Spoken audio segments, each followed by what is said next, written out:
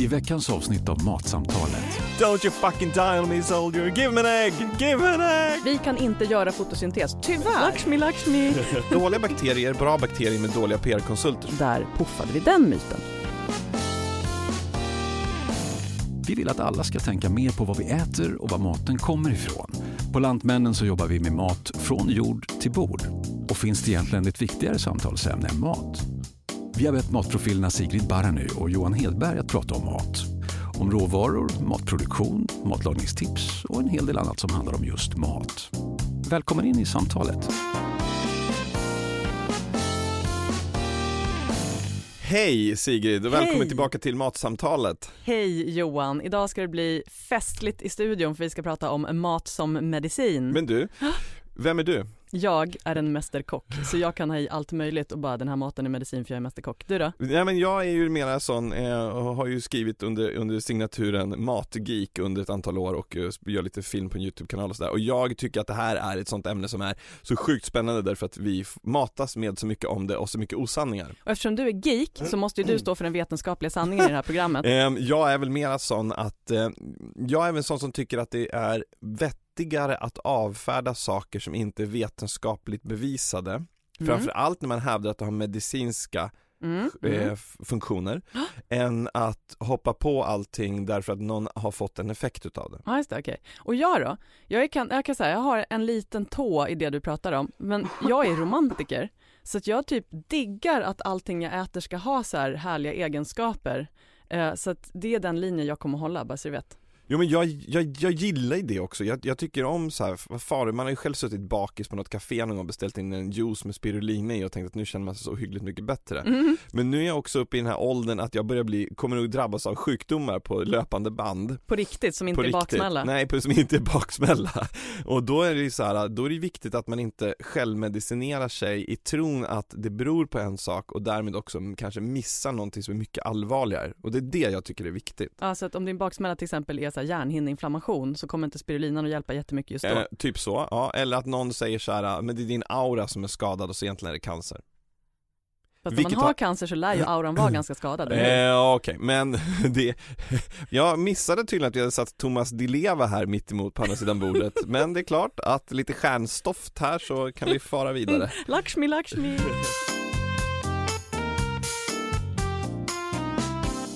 Kan vi inte börja med att prata om homeopati? Homeopati! Vad roligt. Det här är så kul, förstår du. För att hela mitt liv så har jag varit en sån stor skeptiker till homeopati och varit så här, men hallå, om man späder ut vatten i lite mer vatten och sen hävdar att kärlet kommer ihåg molekylstrukturen. Vänta nu, stopp här. I hela ditt liv har du varit en så skeptiker. Ja, och nu så börjar jag känna så jag kommer närmare och närmare homeopatin som princip.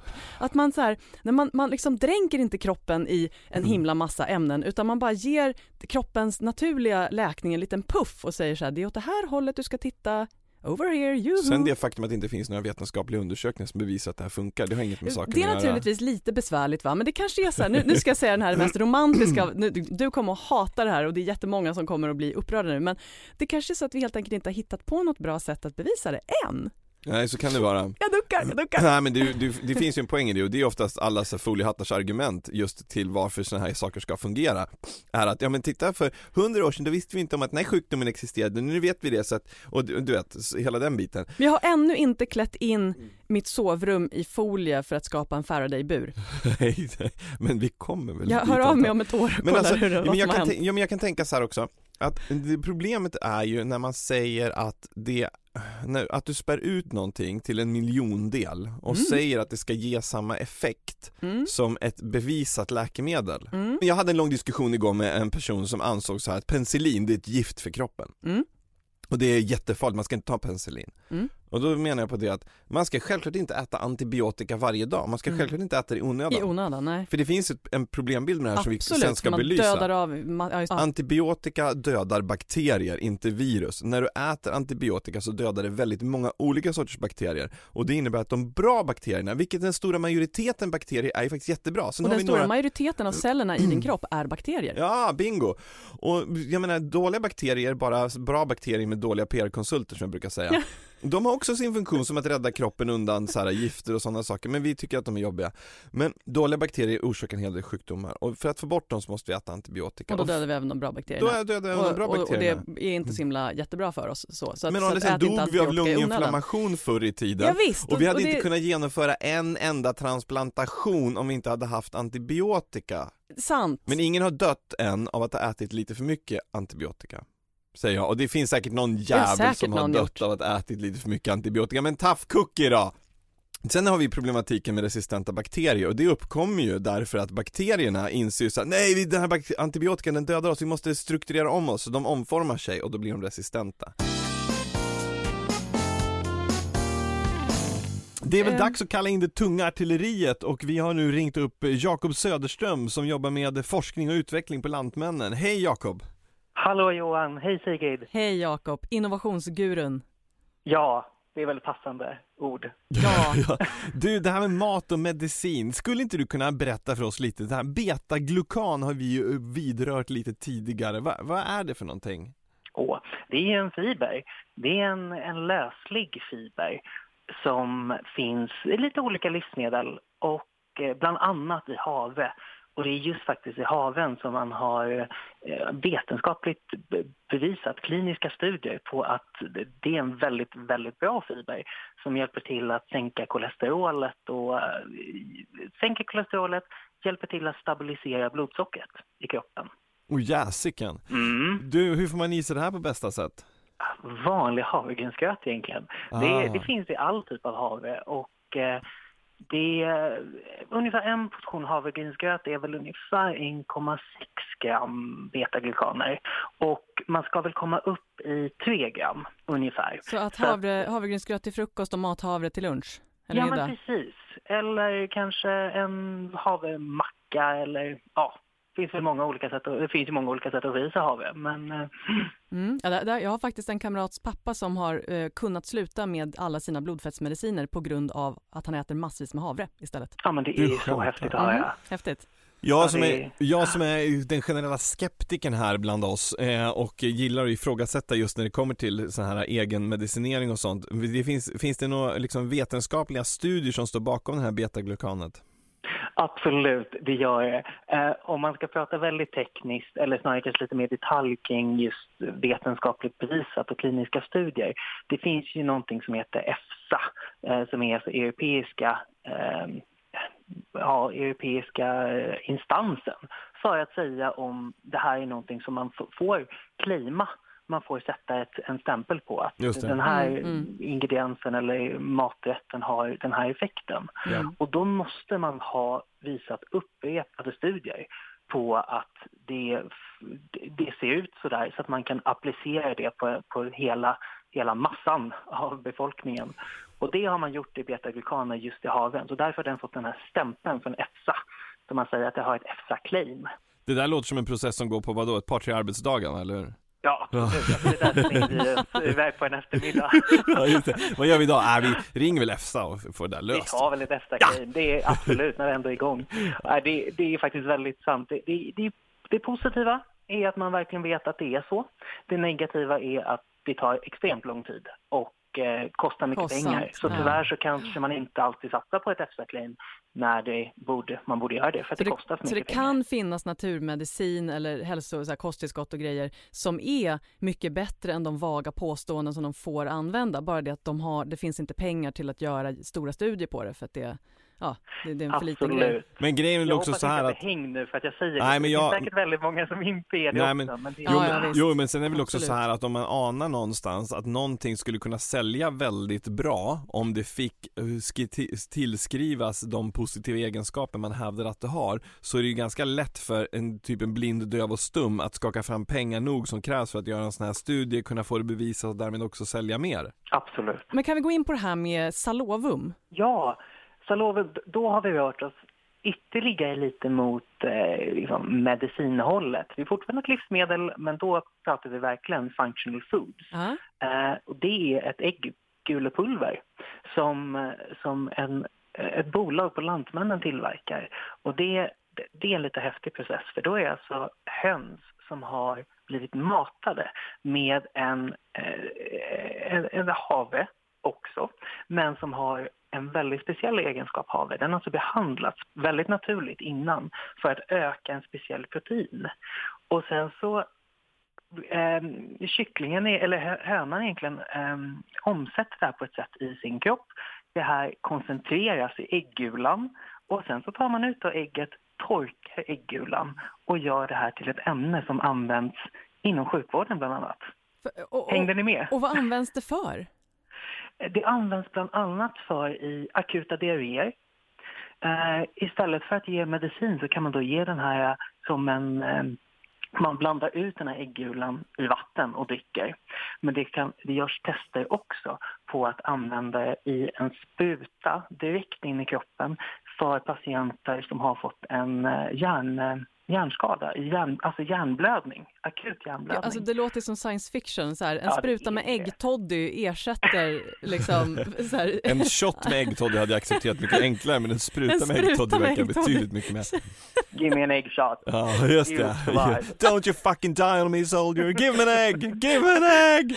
Precis, men det är dit vi tar oss, och det är det som är så häftigt. Ja, gud, I'm reeling. Men du, kan vi glida tillbaka till någonting som känns lite mer närmare? Ja, kan vi gå till min favorit nu då, ingefäran? Ja, absolut. Ingefäran. Den botar precis alla sjukdomar, va? Allt. Invärtes, utvärtes, värtes. Liksom. Jo, men om man ska tro på det som sägs, så för att vara lite diplomatisk här igen, den tillskrivs väldigt många egenskaper. Den har viss bevisad effekt på specifikt illamående, och då ännu mer specifikt åksjuka har man sett effekt på den. Och det tycker jag är väldigt häftigt, att istället för att ge sina barn till exempel åksjuketabletter när man sitter och bilar långa sträckor upp i landet, så kan de få ingefärsgodis eller någon annan typ av ingefärste, tugga i sig lite rå ingefära. Åksjukan, det är ju fantastiskt, men ingefäran brukar ju ofta tillskrivas de här antiinflammatoriska effekterna på diverse olika saker. Finns det någon som helst bevis för det? Inte vad jag har sett ett fullständigt bevis. Men nu kommer vi in på ett område som jag tycker är väldigt intressant här. Att mycket av maten som vi har idag har sådana här egenskaper. Det vill säga antiinflammatoriska eller antibakteriella, som faktiskt honung har. Men det man ska komma ihåg är att det är inte enorma mängder. Nej. Så att man kan inte äta honung så mycket i dagsläget på den honungen som finns och få en antibakteriell effekt i kroppen. Då behöver man sätta i sig ett antal honungsburkar. Då har man... Men där är du inne och rör vid en så otroligt viktig poäng, och det är just det där att när man idag i populärpress skriver att det har en viss effekt, som till exempel chili och cayennepeppar, som bevisligen drar upp ämnesomsättningen, men det krävs att du äter typ en container och det funkar i 5 minuter, så får man en mätbar skillnad. Vad glad jag blir att ni tar upp det här. Det här är ju någonting som vi på en forskning och utvecklingsavdelning kämpar mycket med. Och just som du säger, populärvetenskap, kvällstidningar, andra tidningar, bloggar. Det sägs väldigt mycket. Och det kan, precis som du säger, det finns ju någonting bakom där. Men i vilken skala, hur mycket måste du äta för att få i dig? Vilken kombination. Hörru du, det här var ju minst sagt upplyftande för min sida av det här. Ja, jag känner mig lite nedslagen faktiskt, men jag tänker att lite ingefär och lite honung så mår jag fint sen. Ja, men det är bra. Tusen man kan tack. tro på det man äter. Ja, sant. Det är det viktiga. Tusen tack Jakob Söderström på forsknings- och utvecklingsavdelningen på Lantmännen för att du tog dig tid och kunde svara på lite frågor. Tack snälla. Självklart. Tack så jättemycket. Men du, när du blir sjuk, om du någonsin nu blir det, så här som vi andra, vad äter du då? Alltså, jag har ju judisk bakgrund på min pappas sida. Okay. Det var förvisso länge sedan och det är inte New York-judar, men i alla fall så är det ju kycklingsoppan som drar. Ja. Eller hur? Ja. Jag minns att jag såg artiklar för ett par år sedan om att det här med kycklingbuljong, att det skulle faktiskt finnas någonting hälsosamt i det. Jag minns inte vad det var, men jag minns att det skämtades ganska mycket om så här, att det här med kycklingsoppan, det stämde ju faktiskt så här till. Ja. Det gör det, man mår jättebra, man blir frisk. Det är väl så här också, det är en soppa som är ganska len, den är varm, eftersom att det är en soppa, du får i dig vätska, den är salt, den är liksom tacksam, och Vi är uppväxta i folk i vår ålder med en form av Seinfeldsk romantisering kring just kycklingsoppan vid trivsam sjukdom. Du vill ju inte ha den här vinterkräksjukan och lockas med liksom att tvingas ner till the soup nazi för att köpa kycklingsoppa. Du vill ha den trivsamma febern som gör att det är så Netflix and chill. Ja, just det, och man är lite dimmig, Netflix. man är lite dimmig i pallet och lite så skön liksom. Ja, exakt. Alltså, men jag tror att kycklingsoppan handlar jättemycket om att det är någon annan som har lagat den åt den, så det är omvårdnad via maten. Det är alltså det är inte kanske så mycket själva kycklingsoppan som läker dig, utan det är kärleken med vilken den görs och överförs till dig. En annan sak som vi inte behöver mer utav när vi är sjuka, det är ju C-vitamin. C-vitamin är kul. Det här kan jag som romantiker till och med gå loss på, att folk tycker att det verkar så här svårt att få i sig tillräckligt mycket C-vitamin. Det är inte svårt, det är jätteenkelt. Ja. Det är så här, de här historierna om så här studenter som lever på pasta, så här makaroner liksom, vecka ut och vecka in. Men man hade en tesked ketchup på, så man fick inte skörbjugg, för det var alla de C-vitaminer som kroppen egentligen behövde. Exakt. Och grejen är väl någonstans så här, det fanns för några år sedan en amerikansk tjej som fick vad de tror är skörbjugg, för att hon hade du vet jag var ju så här hela hon var fruktfobiker. Ja, men lite så. Ja, hon var rädd för allt som kommer från växtriket.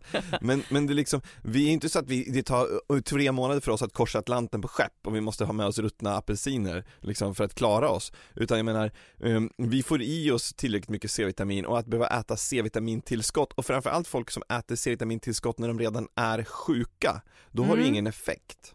Har du inte? Nej, där finns det ganska mycket skrivet att det spelar ingen roll om du petar i dig C-vitamin när du väl är förkyld, för det är liksom, det hjälper då är det inte. Liksom, då är det over ändå. Och folk tänker att om jag bara överdoserar apelsinätandet så kommer jag bli friskare. Men en sak som stör mig, det är när folk liksom luras i att de ska äta massa kosttillskott som man inte behöver, för att vi har ju inga brister. Det finns ju inga bristsjukdomar i Sverige. Men det är ju så. Det kan finnas en romantisk föreställning om så här: förr i tiden innehöll grönsakerna jättemycket mer näring, och nu så är de helt näringsfattiga för det är massproduktion, så vi får inte i oss. Å andra sidan så är det så att vi har ju här i Sverige har ju tillgång till liksom hela världens frukt, grönsaker och alla möjliga saker. Fan, på 40-talet åt man kål på vintern. Ja, men exakt. That's it. Och sen åt man lite mer kål. Ja. Och sen åt man mer, och så kanske en morot och så lite mer kål. Nu kan vi liksom äta precis hur mycket bladspenat, rödbetor, vinbär, färska hallon året runt som vi vill. Så att vi har aldrig haft en så varierad kost någonsin i världen som vi har nu i industriländerna. Men det är också så himla lustigt hur man kan, hela den här superfruit-grejen liksom, när vi har de svenska blåbären som är världens bästa superfruit, men ändå envisas vi med att köpa torkade gojibär från Kina som enligt en så här nypublicerad seriös svensk undersökning visar sig innehålla en mängd förbjudna hormonstörande ämnen, om än i rester i slutprodukten här. Men förstå de som jobbar med det här där på plats liksom. Herregud. Det är helt vansinne. Medan knatar man ut i en medelstor svensk skog så får man så här lugn, harmoni, kontakt med naturen, fullkomligt obesprutade blåbär som innehåller massa asbra, coola grejer. Överhuvudtaget allt som har stark färg är bra grejer. Det kan man faktiskt säga generellt. Och det säger jag inte som romantiker. Detta säger jag som med min vetenskapstå. Vad är det för färg på flugsvamp nu för tiden? Tyst, den är vit. Men alla bär och alla bär och frukter. Rödbetor, blåbär, körsbär, björnbär, hallon, spenat, broccoli, hallon. Alltså, tänk starka färger. 4 färger till frukost. Bra regel. Men du vet något annat som är hur gott som helst och som jag tycker är bland den bästa naturliga medicinen man kan få i sig. Vad är det? Champagne. Jag kan få lite skit för just den grejen. Men faktum är så här, att för 2 år sedan, så på sommaren, då var det ett jätteintressant radioprogram på P1 om en bok som hade kommit ut där de intervjuade författaren. Han hade skrivit en bok om hur man ska hantera och gå i pension. För många tycker att det är ganska tungt att tappa mycket av den sociala funktionen när man går i. Men då var de så här: men kom igen, du måste ha ett riktigt bra, du vet, vad är det bästa tipset? Han bara, har alltid en kvartsflaska champagne i kylen. Och då man hörde dem bara, han bara, nej, man blir inte alkoholist. Men grejen är så här, att om man på en tisdag tycker, det här var ingen rolig dag, den var lite knasig, jag mår inte toppen, då öppnar man den där och så tar man ett glas champagne efter lunch och så behöver man inte skämmas över det. Och jag tycker någonstans så här att en medelmåttig konsumtion utav fabulöst hantverksmässigt framställd dryck som champagnen skola vara gör ju att jag blir gladare, jag mår bättre och förmodligen håller mig friskare mycket längre. Och om jag dör en dag tidigare för jag har druckit champagne, då gör jag det. Och sen så är det ju, om du är lite så här skruttig så får väl alkoholen också upp blodtrycket lite grann. Vilket kan vara ganska skönt. Mycket bra. Min mormor brukade börja dagen med en liten whisky bara för att komma ur sängen. Och hon var inte på något sätt alkoholiserad. Hon drack inte liksom vin eller sådär. Men just när du säger bara för att komma ur sängen. Ja, men det var liksom, det var enbart för att komma ur sängen. Det var inte för att hon särskilt njöt av det. Nej, utan det var mer, det var en sån uppstärkande effekt. Ja, visst. Ja, jag köper det.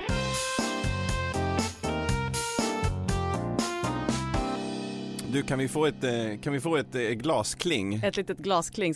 Kan jag klinga framför min mick här? Så här låter det i studion idag. Du, från en rå grej till en annan. Raw food är ju många ansedda vara en form av medicin nästan. Just det, och där är jag kluven kan man säga. Dra på trissan, är det så? Dels är det ju så här, du får ju i dig en massa sköna antioxidanter därför att raw food mycket består av grönsaker och frukt och sådär som man kanske inte äter i sin vanliga kosthållning, men om man plötsligt så här går över till raw food så kanske att det råkar bli så att det blir mer grönsaker. Men sen finns det en massa hälsopåståenden om raw food, till exempel att det skulle vara bra att få i sig växtenzymer, och det här är ju ren humbug, det är ren humbug. Därför att den mänskliga kroppen kan inte tillgodogöra sig växtenzymer och använda dem. Teorin bakom det här lyder så här: enzymer är viktiga för alla kroppens processer, vilket är helt sant. Ja. Det finns flera sorters enzymer, de metabola enzymerna som sköter alla möjliga processer i kroppen, och matsmältningsenzymerna som vi har i munnen och i magen, till exempel amylas i saliven som spjälkar kolhydrater, pepsinet i magen som spjälkar proteiner, och sen är det lipasset som också är sånt där. Du är en av de smartaste människorna jag vet. Det är för att jag dricker så mycket champagne. Ja, men alltså på riktigt. Ja. Och teorin lyder så här: den mänskliga kroppen kan bara tillverka ett finit antal enzymer, och därför måste man få i sig växtenzymer via maten så att kroppen inte behöver tillverka så mycket av matspjälkningsenzymerna utan kan foka på att tillverka de metabola enzymerna. Detta är ren lögn. Kroppen har inte ett finit antal enzymer den kan tillverka. Det är en process som sker ständigt tills vi dör, och vi dör inte av att vi slutar tillverka enzymer. Vi dör, och då slutar vi tillverka enzymer för att döda. Folk glömmer bort att kroppen är ett väldigt smart system som funkar utan att vi håller på att äta en massa knasiga grejer som vi inte ätit tidigare. Ja, men exakt. Och enzymerna kan inte lämna magsäcken och magiskt ta sig ut i din blodbana och bli till mänskliga enzymer. De är proteiner. Proteiner spjälkas i magen av saltsyran och pepsinet. Där puffade vi den myten. Snyggt jobbat! Men jag tycker så här: om du kan få folk att äta mera frukt och grönt och en mer varierad kost, då är det jättebra. Jag har bara svårt för fundamentalism. Och problemet med raw food är det att man säger att allt är bra när du äter när det är raw. Och det är det inte. Naturen är inte skapad. Växterna har inte nödvändigtvis skapade för att bli uppätna, för att vissa av dem faktiskt skyddar sig och vill inte det. Ja, och är lite giftiga och måste hettas upp för att man inte ska må dåligt. Exakt. Till exempel cashewnötter. Den av rawfoodrörelsen väldigt omhuldade cashewnöten. Ja, så man måste ånga, för att annars är den ju jättegiftig. Ja, upp till 80 grader måste den, annars så är den dålig. Ja. Samma, vi har ju melinfröna också i sådana. Krossade linfrön.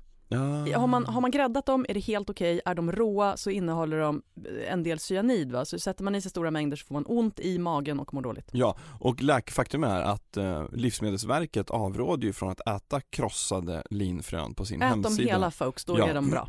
Ja, och framförallt slemmet som bildas runt dem är ju jättetrevligt. Jättemysigt. Du, men sen kan man ju göra lite andra extrema saker, som till exempel, vad tänker du om jag säger så här: ät utifrån vad du har för blodgrupp?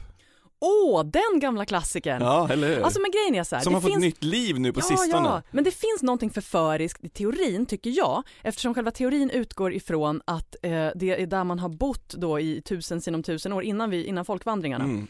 Så har liksom ens gener anpassats till den kost som fanns på platsen. Ja. Och när man sen började vandra så finns det som liksom ett minne i generna av detta, vilket gör att vissa grejer funkar bättre med ens kropp och andra lite sämre. Sen är ju problemet att epigenetiken tycks motsäga allt det där, och att anpassbarhet är människans främsta signum. Så när folk pratar om så här paleo, vi ska äta så här som på stenåldern. Ja, men som folk åt på stenåldern, det var det som råkade finnas till hands, och flyttade man på sig då åt man det som fanns där. Klart som fan, de hade velat äta macarons, men det var bara det fanns inte just där de bodde. Låt dem äta kakor. Glöm inte att vi är 1700-talets Frankrike här. Men så vad jag skulle vilja säga kring hela den här grejen, bara för att göra det lite kort och koncis, det är bara så att det är förstås bara ett humbug. Och nej, don't take my word for it. Utan det finns ju jättemycket försök att bevisa att det här funkar. För det hade ju varit tacksamt. Och det är ingen som någonsin har lyckats göra det. Det är ingen som har lyckats bevisa. Och det är samma med det här med pH-dieten. Att man skulle äta för att blodet ska bli mer basiskt och inte... Det finns en syra-basbalans. Och det finns en syra-basbalans i kroppen. Det gör det. Men kroppen är fullkomligt kapabel att påverka detta själv genom att till exempel andas. Så om det var så att vi kunde verkligen påverka så här kroppens pH-balans jättemycket, då skulle vi ju kunna döda oss själva med basiskhet genom att djupandas lite grann. Jag menar. Men det här är det ingen som tänker på. Men du, jag måste fråga en annan sak. Hur ställer du dig inför det här med, för om vi tänker på mat som medicin så måste vi också tänka oss som liksom hur vi försöker att undvika mat som är dålig. Just för att det inte blir en antimedicin. Ja, men bad medicine. Om man tänker på så här ursprungsamerikaners sweet medicine som är allting som man så här mår bra av, det behöver inte vara på något sätt bevisat, utan så här god mat, älska med sin kvinna, man eller och så vidare. Sweet medicine, allt som är så härligt i livet. Bad medicine, det är när livet ger dig bittra lektioner. Och big medicine, det är när det krävs rejäla doningar, typ svetthydda, utesittning eller liknande så här, tunga grejer. Vad är det du är inne på, Johan? Socker. Socker! Det är ganska lustigt eftersom att det på något sätt är sweet medicine, men i stora mängder så är det ju bad medicine. Allt alltså, med måtta. I ärlighetens namn, jag ska vara helt ärlig med dig, för jag tycker ändå att vi har byggt upp den relationen, men jag skiter i om det är någon som lyssnar på det här, för jag lär mig så himla mycket av de här samtalen. Men du har ju helt rätt. Det är ju någonting som är sweet medicine, på samma sätt som champagne kan vara det. Exakt. Så kan det också bli bad medicine om man överkonsumerar det. Men i England så har man infört eller man har ju i alla fall klubbat igenom en sockerskatt på läsk. Det är ju jättekul. Jag måste säga att jag tycker det är ganska bra. För man mår ju inte bra av att dricka så här värst mycket läsk. Då kan det gärna få vara lite dyrt. Jag är lite kluven. Jag anser ju så här att det blir väldigt mycket så här staten som går in och dikterar hur folk ska. Du vill egentligen att man ska kunna köpa heroinfritt? Nej, det vill jag inte. Därför att grejen är så här, och det är väl det här som är grejen med socker också. Uppenbarligen så är folk alldeles för dumma i huvudet för att tänka själva ibland. När jag var liten var inte allting bättre. Allting var sötare och det är inte farligt. Ja, men man drack en 33 centiliters flaska läsk på fredagen. Nu köper man hem 1,5 liter läsk och sätter i sig utan problem. Det är ohyggligt mycket kalorier. Och det är någonstans det där att det har blivit så. Det är billigare idag att köpa en 1,5 liters petflaska än vad det är att köpa en liten flaska. Förstår du vad jag menar? Det är något som är sjukt. Det är fullkomligt snurrigt. Och sen finns det ju motrörelsen mot det här, vilket är det här att man delar upp socker i så här, socker från olika källor ska vara olika bra. Att så här, kokossockret, det är ju bra och agaven är ju bra, för att det är ju inte socker utan det är ju agave, men det är ju samma grej. Det är samma molekyler. Ja, alltså det är fortfarande socker. Det är skillnaden är väl att typ kokossocker har lite lägre GI-värde, vilket innebär att det tas upp saktare, men det är ju samma kaloriinnehåll. Och sen så är det ju sånt där som att vissa grejer kan smaka mer sött och alltså ge mer smak för sockermängden, mer bang for the bucks. Och det kan jag tycka där finns det ju en poäng. Ja, visst, absolut, visst är det så.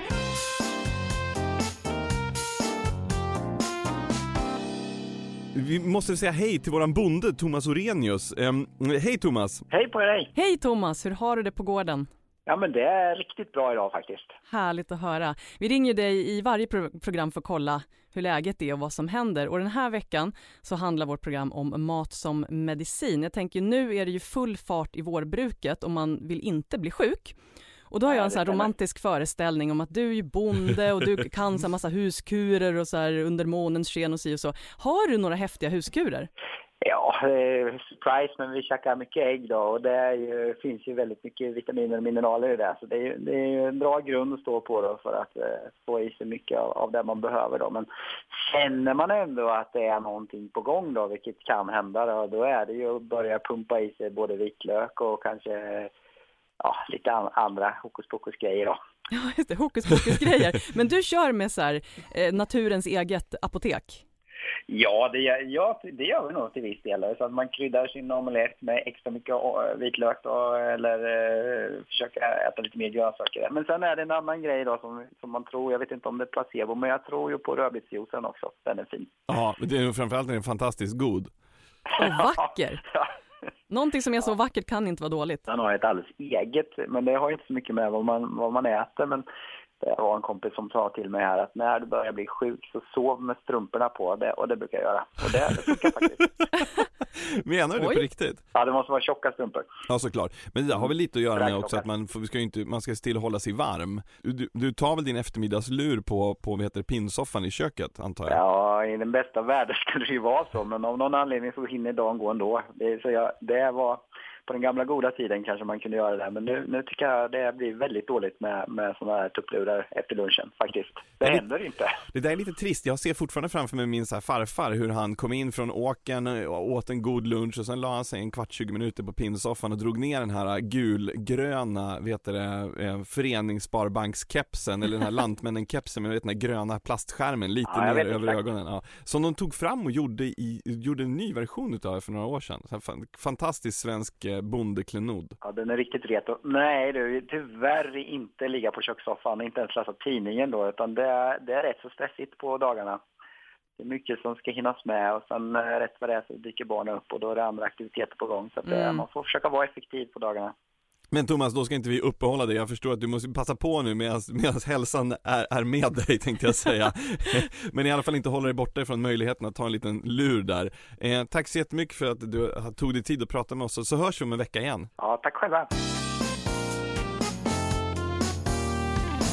Men nu ska vi inte bara prata om mat som medicin. Nu ska vi självmedicinera, Johan. Nej, vad roligt, säger jag och är lite nervös också. Men gud vad spännande, för du har tagit in massa godsaker i studion. Jag har en buffé av så här goda till knäppa saker. Okej, och låt oss börja i en ändan goda saker. För jag ser en skål framför mig och det här ser ju helt vansinnigt. Vad är det här för någonting? Det här är en Sichuan-rätt som heter mapo tofu. Har du gjort den här själv? Jag har gjort den själv. Lukta på denna rostade stötta Sichuan-peppar som jag nu ska strö över rikligt över rätten. Nej, det luktar så jävla gott. Visst gör det, man blir liksom lite Vet du om en sak? Ja, Sichuan-peppar är ju helt fantastiskt. Det är ju för det första ingen peppar. Nej, vad är det? Berätta vad det är. Nej, det är en blomma som inte alls kommer från pepparsläktet. Och den har ju en otrolig arom. Och just att rosta den är ju väldigt, väldigt trevligt. Det är superhärligt. Det luktar i köket ungefär som när man lackade paket vid jul som liten. Ja, det gör det. Det är en väldigt bra liknelse. Väldigt bra liknelse. Den här mapo tofu, ja. Det betyder den koppärriga gamla damens bönost. Okej, det lät bättre än mapo tofu. Det så. Men det finns massor av historier om damen som hittade på den här rätten och började göra den. Den är jättepopulär i det sichuanska köket. Det finns säkert många olika sätt att göra den korrekt på. Men nu har jag valt att stoppa i, som man kan, så kallade skogsöronsvampar. Det är en väldigt god svamp. Mycket smaskiga. Man lägger dem, de är svarta och förkrympta när man köper dem, så lägger man dem i blöt så blir de så härligt geléiga och sväller ut och blir stora och ser ut som öron. Och de har då lätt blodförtunnande egenskaper och används traditionellt i folkmedicinen i Kina. Aha. Och sen har vi tofun och den har ju en massa fytoöstrogener så den kan eventuellt stödja kvinnor som är i övergångsperioden. Vi har en massa chili som vi redan vet att det ökar ämnesomsättningen pytte lite. Det är ganska mycket chili den här ska jag säga. Och vad har vi mer? Det är vitlök, det är ingefära. Det är alltså i princip alla huskurer som du kan tänka dig har vi kört ner i en maträtt. Varsågod och smaka, Johan. Jag måste bara säga så här, oavsett vad det har för medicinsk effekt så luktar det ju helt ljuvligt här inne. Det här är sweet medicine när den är som bäst. Nu hugger du in på tofun här, Johan. Och men det glömde jag säga, det är också fermenterade sojabönor som smaksättning i det där. Så att det är så mycket, allt är så här fermenterat och härligt. Det är gott. Det var väldigt, väldigt gott. Det är som en väldigt, väldigt smakrik gryta. Och den här Sichuan-pepparen, den har också använts traditionellt i folkmedicinen för att dämpa tandvärk. Och det kan man ju förstå för att den är lite bedövande. Man känner så här tungan och läpparna blir liksom lite funky. Jag känner verkligen att tungan domnar till. Och det som är häftigt är att om du får tag i Sichuan-pepparblommor. Så om du river bort liksom en sån liten blad. Du vet, från själva blomman. En sån, och tugga på den. Då domnar tungan till lite. Och vad den gör är att den rensar tungan så att om du äter någonting väldigt smakrikt och sen käkar du en sån där rensar den munnen. Och då vet jag så här, restaurangen ibland, de lägger fram en sån där och säger så här, ta bara väldigt, väldigt lite för det är så starkt. Och då är det alltid någon sån alfahanne-snubbe så här som bara, det är bara en blomma. Tar de hela blomman så känner de ingenting på hela kvällen. Den är bara helt borta. Vad äter vi mer? Nu kommer vi över på de lite konstiga grejerna här. Att vi börjar i en ganska snäll ändan då med kombucha. Kombucha är en fermenterad dryck på te och någon form av socker. Det står säkert på den här att det inte är så här vanligt socker i, men det är någon form av socker. Och sen är det då en svampkultur som fermenterar det här så att det blir ett lite syrligt, lite bubblande dryck. Hur smakar den, Johan? Det här var faktiskt helt okej. Ibland kan det smaka lite för mycket som att den bara är fermenterad, punkt. Men den här var faktiskt helt schysst. Små, nätta, fina bubblor. Många... lite på vilket te eller så som man brygger den på. Så att kör man ett te som har någon liksom skön subtil smak i sig själv så får man ju en godare dryck. Det här är det som på 70-talet kallades för Volgasvamp. Ja. Låter mindre coolt än kombucha. Ja, och generellt ansett att bota precis allting. Och går du till en raw food-restaurang och du vill ha någon god måltidsdryck så ställer de förstås på dig en vrålöverprisad sån här kombucha. De kostar ganska mycket, men man kan också skaffa kulturen på nätet så kan man göra sin egen och då blir det hur mycket som helst och den kostar hur lite som helst. Och där kan jag tänka så här som romantiker att det är nog ganska bra att hälla i sig den där, tänker jag. Ja, det kan jag också tänka. Det är massa vitaminer och saker som blir till i den här fermenteringsprocessen, massa B-vitaminer och sånt som säkert är alldeles utmärkt att få i sig. Levande bakteriekultur, det är något som man ändå tycker låter väldigt trevligt. Men okej, nu tar vi ett steg upp på knäppheterna. Det här gör jag inte. Här får du en vetegrässhot. Den kommer jag inte att ta. Jag är ledsen att säga det. Men det är inte farligt, Johan. Nej, jag vet att det inte är farligt, men det är så inåt vedervurstans äckligt. Första gången jag stötte på det, då var vi i Australien och då var det så här på hotellbuffén. Så hade man en juicemaskin, så matade man en massa fantastiska australisk juice och så var det folk som bara stod och klippte av vetegräs och petade ner i också. Det var ju bara det att det bara försvann eftersom att det var en vanlig råsaftcentrifug. Men nu drack du upp det där. Woho! Alltså jag dricker... vet du det här? Känns som midsommar, det känns som klippa gräset, det känns som vet du varför? Det är för att du precis har ätit upp halva gräsmattan. Jag känner att det är gräsmattan. Men varför i hela friden är det här bra? Det är det ingen som vet faktiskt. Nej, lustigt nog. Men det roliga är att folk upplever en effekt av det här. Ja. De verkligen upplever en stark effekt. Och allt som sägs om det här med att klorofyll skulle vara bra för blodet, vilket är lögn. Det är bara det att klorofyllmolekylen ser ganska mycket ut som hemomolekylen i blodet. Och då tänker folk så här, ja men de är ju lika så att det måste ju vara bra. Det är lite så här Paracelsus-tänkande. Vad är det? 1500-tal, 1600-tal? Ja, något sånt där. Ja, men helt enkelt. Och vi är ju på 1700-talets Frankrike här i studion idag, så att vi har ju kommit längre än så. Men någonting gör att folk mår bra av det här. Och jag är inte riktigt redo att kasta ut vetegräset än. Ja, men alltså så här, jag blir så jävla irriterad på det här. För grejen är den, och någonstans säger folk så här, jag har läst så mycket om det, så här, det är extra mycket klorofyll i den här. Man bara, titta dig själv i spegeln. Ser du ut som en planta på riktigt? Måste du söka klorofyllet för att kunna liksom tillgodogöra solljusets liksom fantastiska egenskaper? Ja, nej precis. Vi kan inte göra fotosyntes. Tyvärr. Men det skulle vara en ganska skön idé. Men däremot så är det så här att om du, och jag kände mig lite som amerikansk radiopratare för jag lutar mig fram med mycket när jag pekar på det för att verkligen accentuera det jag nu ska Uncle säga. Sam. Ja, grejen är den att det är så helt bizarrt någonstans att man så ska hålla på och odla vetegräs. Det är ju ingen som odlar hemma utan de köper ju dyrt vetegräs och dyra vetegrässhot. Och sen så vet det, så gör man en juice av det och sen så dricker man det i tron att det har undergörande egenskaper eller ja, du vet så. Men då kan jag också tänka så här, så länge man inte tar det som någon form av medicinering utan man tänker sig att man tar en juice på morgonen. Och juice ska man också vara försiktig med. Därför att det är ett sätt att få i sig väldigt mycket kalorier men inte mätta så mycket. Eftersom att du tappar massa fibrer och sådana grejer. Det är ganska lätt att juica 10 apelsiner och sätta i sig dem. Ska man äta 10 apelsiner ska man ganska snabbt bli mätt och lägga av. Ja, exakt. Det är ju en liksom, nackdelarna. Men dricker man det ibland i en normal, som en del av en allsidig kost. Så kan det antagligen inte vara skadligt. Exakt. Och om du då gör så att du på morgonen, om du har en så här, jag är lite seg idag, jag är på väg till jobbet och jag stannar på den här juicebaren och köper den här, och så får jag en vetegrässhot i och då i huvudet så tänker jag så här, nu jävlar, nu har jag energi, nu bara kör vi hela dagen. Då är det ju bra, för då har det ju en sån effekt. Nej men så att jag tycker någonstans så här att så länge man inte försöker framhålla det som att det är så ohyggligt positivt utan att ha vetenskapliga bevis för, utan bara att det är så här, men mår du bra så mår du bra. Då precis. Fine. Och jag tänker stå vid sidlinjerna och avvakta tills någonting talar om för mig varför vetegräs är så bra. För jag tror att det finns någonting med det som är bra. Nästa grej, nu Johan. Nu kommer faktiskt dagens absolut otäckaste grej. Jag har här en flaska med en svartbrun vätska. Det där ser ut som en turkisk pepparshot i storformat. I storformat, japp. Och det är vatten med fulvosyra. Ja, jag ska berätta om fulvosyra alldeles strax, men jag ska ta en klunk av denna ruskiga concoction. Okej, jag säger så här, det ser ut som en det ser ut som en avslagen Coca-Cola, det är faktiskt vad det gör. Det ser ut som en avslagen Coca-Cola, det är ganska ruskigt när man dricker den, för den smakar ingenting. Den smakar liksom mindre än vatten. Nej, det här är ju helt fucked up, det smakar ingenting. Det smakar ingenting. Fulvosyra är en organisk syra, antagligen bestående av en massa olika saker som finns i förmultnade växtdelar av typen djupt ner i torvmossar. Okej, vänta, stopp.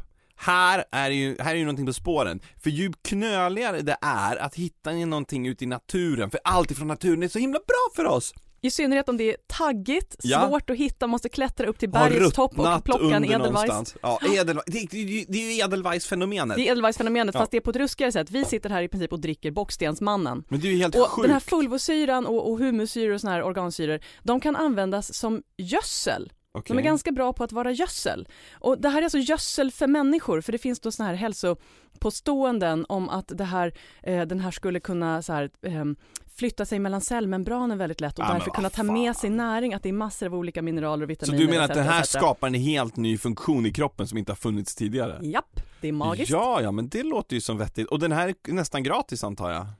Ja, precis. Den kostar nog bara ungefär 40 spänn för den här flaskan. Nej, men tänk, det är lite som alla såna här, och om du verkligen vill att det här ska ta effekt, då kan du köpa någon form av prenumerationstjänst på det här så att de som står bakom tjänar riktigt bra med stålar på det. Vad köper man det här i svenska butiker? Ja, jag hittade på en helt normal matbutik.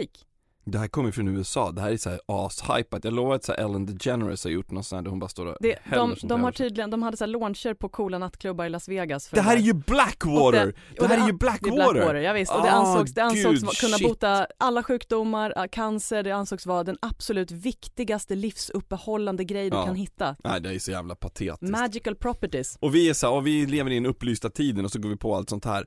Hörru du, jag skulle kunna prata om det här precis hela dagen med dig, därför att du är ett fantastiskt bollplank, även om du inte håller med mig tillräckligt mycket. Och jag tycker det är jättekul att du bara så här säger emot och är arg. Det här har varit vansinnigt kul, men det är över för idag. Det är över för idag. Det är över nu. Och vi ses nästa vecka. Och vi kommer ihåg alla dagar som var. Och tack alla ni som orkat lyssna. Tack så mycket. Du har lyssnat på Matsamtalet med Sigrid Barany och Johan Hedberg i samarbete med Lantmännen. Matsamtalet görs av produktionsbolaget Munk.